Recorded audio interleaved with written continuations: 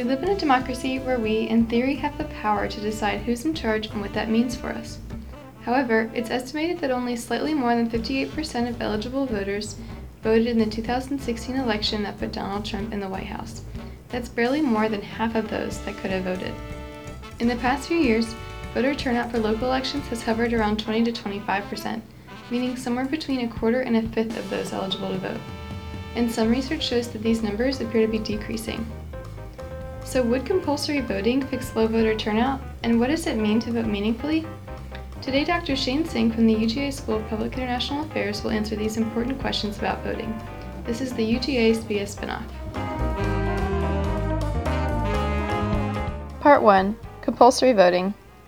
The obvious thing about compulsory voting is that it increases turnout, right? That's not exciting. Nobody really cares. But what's more interesting is that there are effects of compulsory voting beyond turnout. So, for example, one of the papers that I had listed shows that compulsory voting for some people can make them less satisfied with democracy, right? So people don't like being told what to do. For some people, being told to vote is being told what to do because they don't have a sort of natural inclination to go out and vote. And so if they're compelled to vote legally under threat of some kind of fine, then they can actually become a little bit upset and less satisfied with the democratic system.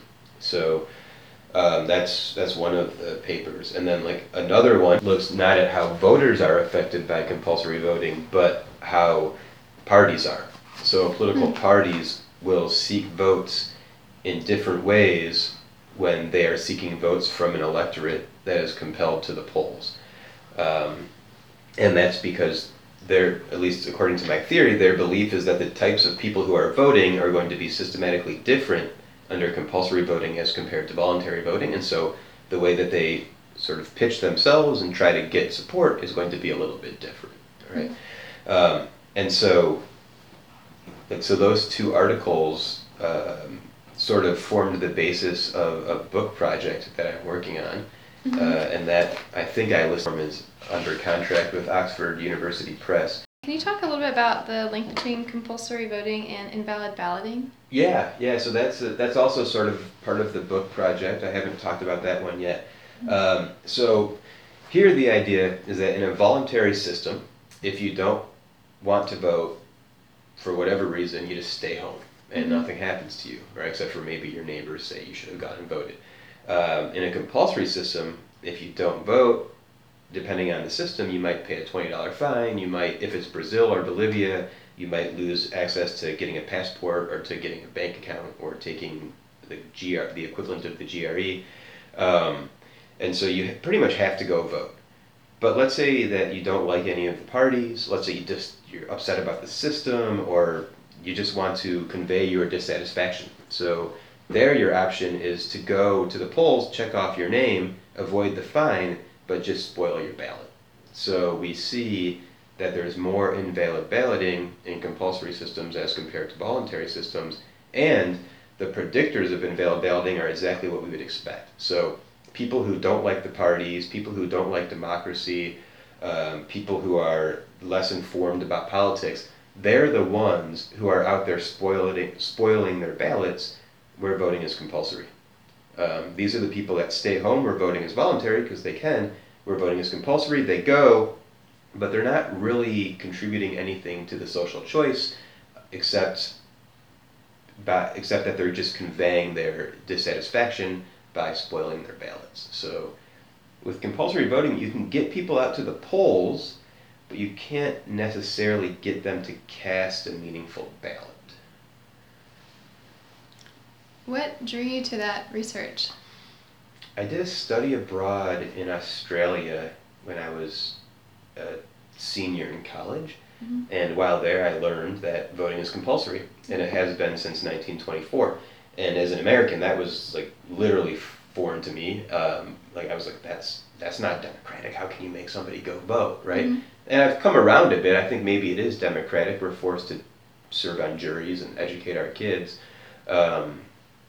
But it was very intriguing to me. And I thought, yeah, it's going to raise turnout, but there must be some second order effects, right? This must shape democracy. And so then I went to do a PhD, And I sort of forgot about it for a little bit, but then when I was doing my PhD, I read some literature on compulsory voting and how it increases turnout, and it made me realize we can study this stuff scientifically, quantitatively, and sort of look for patterns. And so from there, I just started looking into the data, and it's been a huge part of my career for 10 years. Wow. Are there any places that do something sort of in between, like reward voting, but it's not compulsory? Yeah, that's an interesting question. So as far as I know, and I have looked into it, there are no countries that reward turnout. We don't have it in the U.S., and I don't know of anywhere else. And so that's an interesting idea. Maybe you could increase turnout with extrinsic incentives instead of threatened punishment, but we can't study that because it doesn't exist. We can only theorize about how that might affect behavior. Yeah. So hopefully it happens someday and we can look into it. Right? Part 2.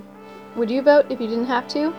We've been conducting simulated elections. And so we have this computerized election platform that we built, mostly Jason built, and we get samples of voters from different countries to go into our simulated elections, and they can look at information on different political parties, and depending on which country they're from, we'll show them information on the parties from that country. And so they click all the information, they read it, and then they cast a vote. And the whole time, we track what they do. So we track the information they're looking at, how long they look at it, which parties they vote for, and we also have them answer a bunch of survey questions, so we have an idea of who these people are and their political leanings and everything. And so the study that was used in the paper that you just mentioned, we did with Australian voters. And so Australians, as I mentioned, they're all forced to vote. There's compulsory voting for everybody over 18. And so we asked this survey question before they went into the simulated election, and the question was, would you vote if you didn't have to? Right? And so a lot of people said if voting were no longer compulsory in Australia, they would stop voting. And so those are the people we consider to be reluctant voters. They only vote because it's compulsory. If it was voluntary, they would stay home. And so what we found is those people, they're less likely to actually seek out information on the parties. What they're doing instead, it seems, is just sort of casting a vote without really getting informed. And so our belief then is that the people who are forced to the polls in Australia, they're probably less likely to cast a meaningful ballot to get out and seek out information, right? So there's that belief is open to argument because this is all based on a survey question. Would you vote if you didn't have to? And I mean, that we don't know what they would really do. That's what they say they would do. So it's academic research. It's open to refutation. But yeah, what we think is that compelled voters in Australia are probably casting, let's say, less meaningful ballots than those who are voting because they really intrinsically want to. Part 3. What makes a vote meaningful?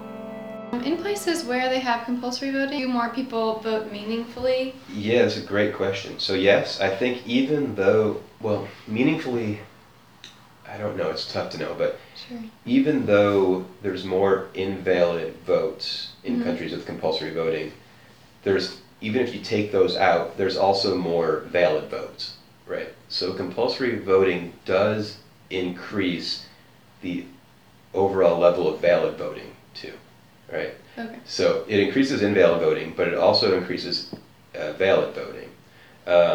So there are some people who are compelled to vote who would probably otherwise stay home and then cast a valid ballot.